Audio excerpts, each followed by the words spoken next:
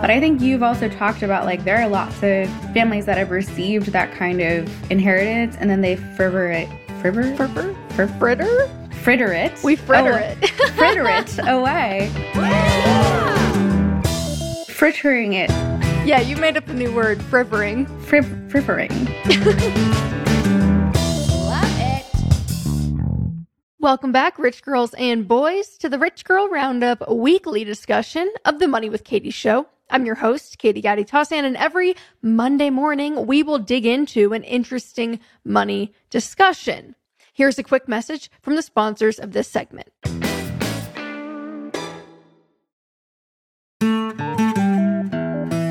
Before we get into it, this week's upcoming main episode is our updated How to Travel for Free breakdown. So it's like our travel rewards deep dive for 2023, featuring a former The Points guy senior editor. So we basically brought in the big guns and said, how about we fact check our strategy here and see how it's evolved? So I'm excited. I know Henna's excited.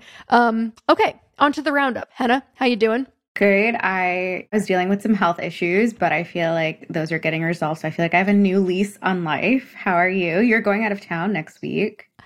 Yeah, I am. No, I'm excited. I also didn't sleep very well last night. I drank like a lot of caffeine yesterday and I just could not fall asleep. And then today I was trying to write a blog post earlier and I was just staring at the document. Like, I feel like none of the words that are coming out of my brain right now make any sense. So we'll see how this goes. Everyone bear with me. It's like the life-size movie where Tyra Banks is the model and she's just clicking, but nothing is showing up on screen. Like the smile plastered on your face. Okay, do you want to read this week's question? Sure. It's from Nicole M. And their question is, what should I do with an inheritance? And I've never had an inheritance or gotten one, at least not yet. But Katie, I think we could talk about the brass tacks of how inheritances work, because I'm not really sure. But then we could talk about the fun parts of what you would do with it after. So yes. I'm going to kick it to you to start.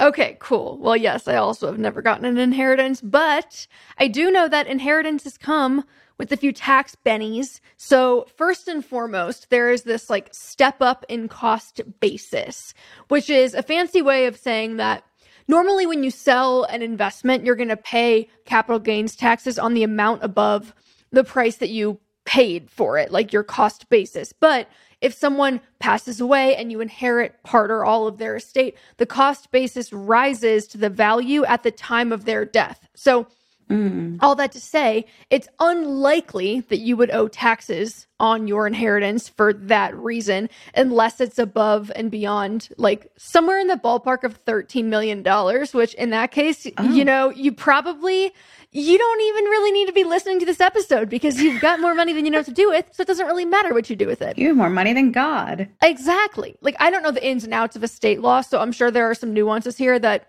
I have not covered, but that's generally the way it goes down. So my thought is this might be a boring answer, so I'm sorry, but I don't think this is really a question about what to do with an inheritance specifically. I think it's more of a question about how am I treating new and unexpected income in general, because an inheritance it's really just another form of income, right? So I think for me personally, I just think about this like a financial operating system in your life. How are you routing the current incoming funds you have? There's probably some hierarchy of priorities that you have based on your situation. So whether that's paying down high interest debt or, you know, funding a cash cushion or funding short-term savings or long-term investments, even if you don't have a plan consciously in place, you're probably like prioritizing in these ways without even realizing it. So I almost think about it like, okay, you're just putting a lot of money in the top of the system and it's funneling through.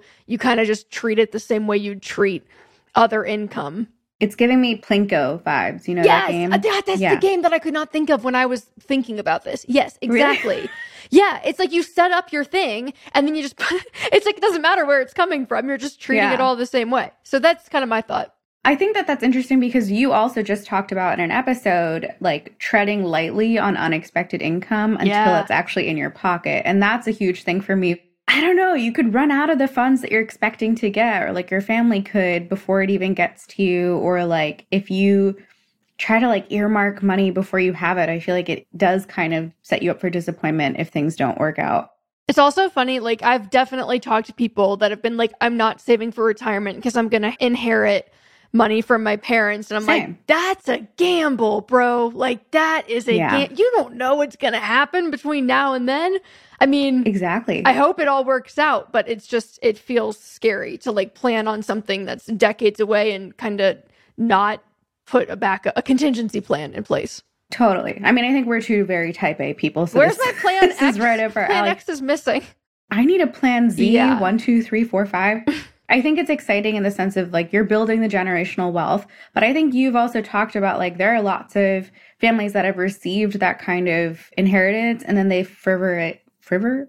Fritter it. We fritter it. Fritter it away within like 1 or 2 generations, right? I mean, I'm talking like millions of dollars, but like you kind of have to be careful not to just get the money and then be like, I'm going on a shopping spree. Because just because you have it, maybe you shouldn't spend it all at Immediately once. scaling up everything. Yeah, definitely. So, okay, let's play a hypothetical then. Okay. Maybe not an inheritance, but let's say that you come into a large sum of money. Maybe it is a lottery. Like, what are you going to do? Okay, so I've actually thought about this a ton because Classic. It's never happened to me, obviously, but my family has asked this question like a dinner setting. We were like, okay, what would you do if you won the lottery? And everybody made fun of me because my answer was like too practical. Like my cousins were like, I would buy a fully staffed yacht and like sail around the world and I would go on a spaceship. And I was like, okay, so first I would set aside some for my future and then I would stash some away for like my family. And it was like a very detailed plan. So I'll give you the TLDR, which is if I had any high interest debt, I would pay that off. I would set some aside to invest over the long term because I work here and I've been taught, that's what you got to do. And obviously, depending on what's left, like I want to think about what are the big ticket items that I'm probably going to want to account for in the future. So like my dream home or like renovations. What if I want a vacation home? What if I want a car? Like bulk purchases that I want to save for. And then if I have any money left over after that, I'd probably treat myself to a bunch of like vacations and experiences. I would love to like support my family and friends, like gifting my parents a luxury vacation or like helping friends who are going through a hard time if they need it. And then I'd probably become like an angel investor and like that was a philanthropist. My answer. You stole my answer. I'm sorry. I mean, I did work in social. No, I don't want to be a philanthropist. I want to be an angel investor. Well, because like I think there's angel investors who are focused on social enterprises. So I would want to do a good cause. Yeah. But I want to be like the Mackenzie Scott of the lottery ticket winners. So like hit me with some percentages because you basically just named all of these very upstanding, wholesome things. I'm like, I'm going to hold your feet to the fire. How much are you investing for I give you $5 million. How much are you investing and how much are you putting toward all this other stuff? Okay, 5 million was less than I was expecting for a lottery winning. So okay, 10 million.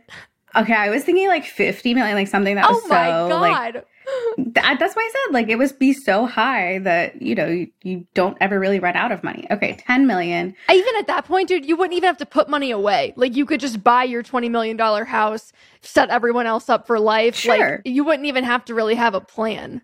I don't know, because then you have the like, do you take it all in bulk or do you do the like partial payments over 20 years? I don't know. But anyway, if it's only $10 million, not only, if anyone wants to gift me only $10 million, I'll take it. I'd probably set aside like 2 to 3 million for myself and my family, probably like 2 or 3 million for the future. And then I'd probably give away like 2 or 3 million and then see what's left after that. Okay, got you. So you're going like 33% chunks, 20 to 30% chunks for each of these things. I've never had to actually decide, so I guess for now, but what would you do? So I feel like the things that you listed, I would do a lot of the same, but I think my priority is like the opposite. So I think first, I think I would want to, because one thing that I'm really interested in is investing in private companies and angel investing in like riskier ventures, not venture capital, not that model, but I have friends that have started companies, or I know people that are starting companies. And like, I just think it'd be so cool to invest tens of thousands of dollars, hundreds of thousands of dollars in what they're doing, because obviously that in itself is kind of like a lottery ticket. It could really pay off. And like, worst case scenario, you're supporting a friend. But I don't feel like I'm in a position yet where I could do that. Like, I can't be willy-nilly investing thousands and thousands of dollars in things that are still a little bit risky. But I think that that would be the situation wherein I would. There'd probably be some changes in how I run this business and how often we produce things. Suddenly money was no object. I definitely think that we'd probably produce things a little bit less, or we would like take bigger risks with the types of things we were doing, because we wouldn't really need sponsors. You know what I mean? Right. So I think that that would be kind of interesting. I think that I would want to take on more projects that are unlikely to earn money, which is not really my current approach. But right now I'm like, okay, what is the highest leverage use of my time? Where if money's no object, you can like totally work on whatever you want to. Tell me more about that. Like, what's an example?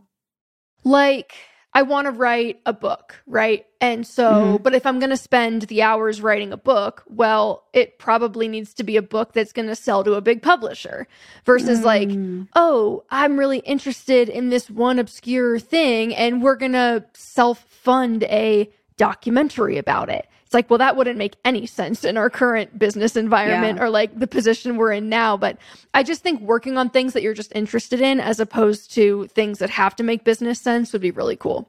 Yeah, you get that kind of flexibility that you don't have to worry about. Yeah. Like, if it bombs, then totally, that's okay. And that's the thing, is like, it enables you to take business risks. So I guess that's like the theme of my answer. And then last year I took my friends on a vacation and it was really, really fun. And I think I would want to do that, but a lot more often, and like pay for everything for everybody. Like, I think that would just be so cool. And then my last thing, you mentioned like a vacation home.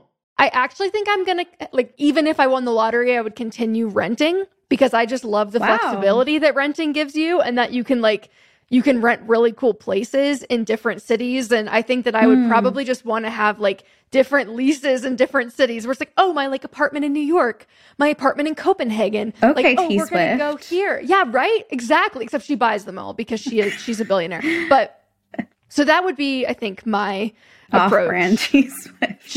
Kroger brand, Taylor Swift. Kroger brand. Which, can we just, for a second, the fact that my advice was like, I don't know, put it into long-term savings. And I'm like, well, first I'd get my apartment in Copenhagen. Do as I say, not as I do. If you have God money, like, you don't really have to care about all of that kind of stuff. Yeah. But I think I would probably like buy a vacation home in like Tuscany, Italy or something. Like something that is so, I don't know, out in the middle of nowhere. No one can bother me. That was the other thing with winning the lottery, is like, I don't think I would tell anybody. I mean, I'm sure it would kind of become obvious at a certain point. But like, there's People no way are like, I'm telling why does anyone. Hannah have a G-Wagon now? Why do I have a PJ taking me to Vegas for the weekend? No, but like, I've just seen too many horror stories of people coming out of the woodwork once you win something. And so there is absolutely no way that I would tell more than, I actually, like, I got into a fight with my best friend about this, because she told me if she won, she wouldn't tell me. And I was like, you would have been one of the only people I call, and you wouldn't even tell me. So we got into... One of my favorite things is when you make up a hypothetical that hurts your own feelings. Like, you get into a real fight about a hypothetical situation. But you and I have done that too, so it's fine. Anyway, inheritance or not, lottery or not, I feel like you have a lot of options, but you gotta I think there's a balance between spending frivolously, frittering it away, and... Yeah, you made up a new word, frivering. Just the conclusion today is don't friver your inheritance away. And that's all for this week's Rich Girl Roundup. We will see you on Wednesday to chat about travel rewards. I'm so excited. See you then.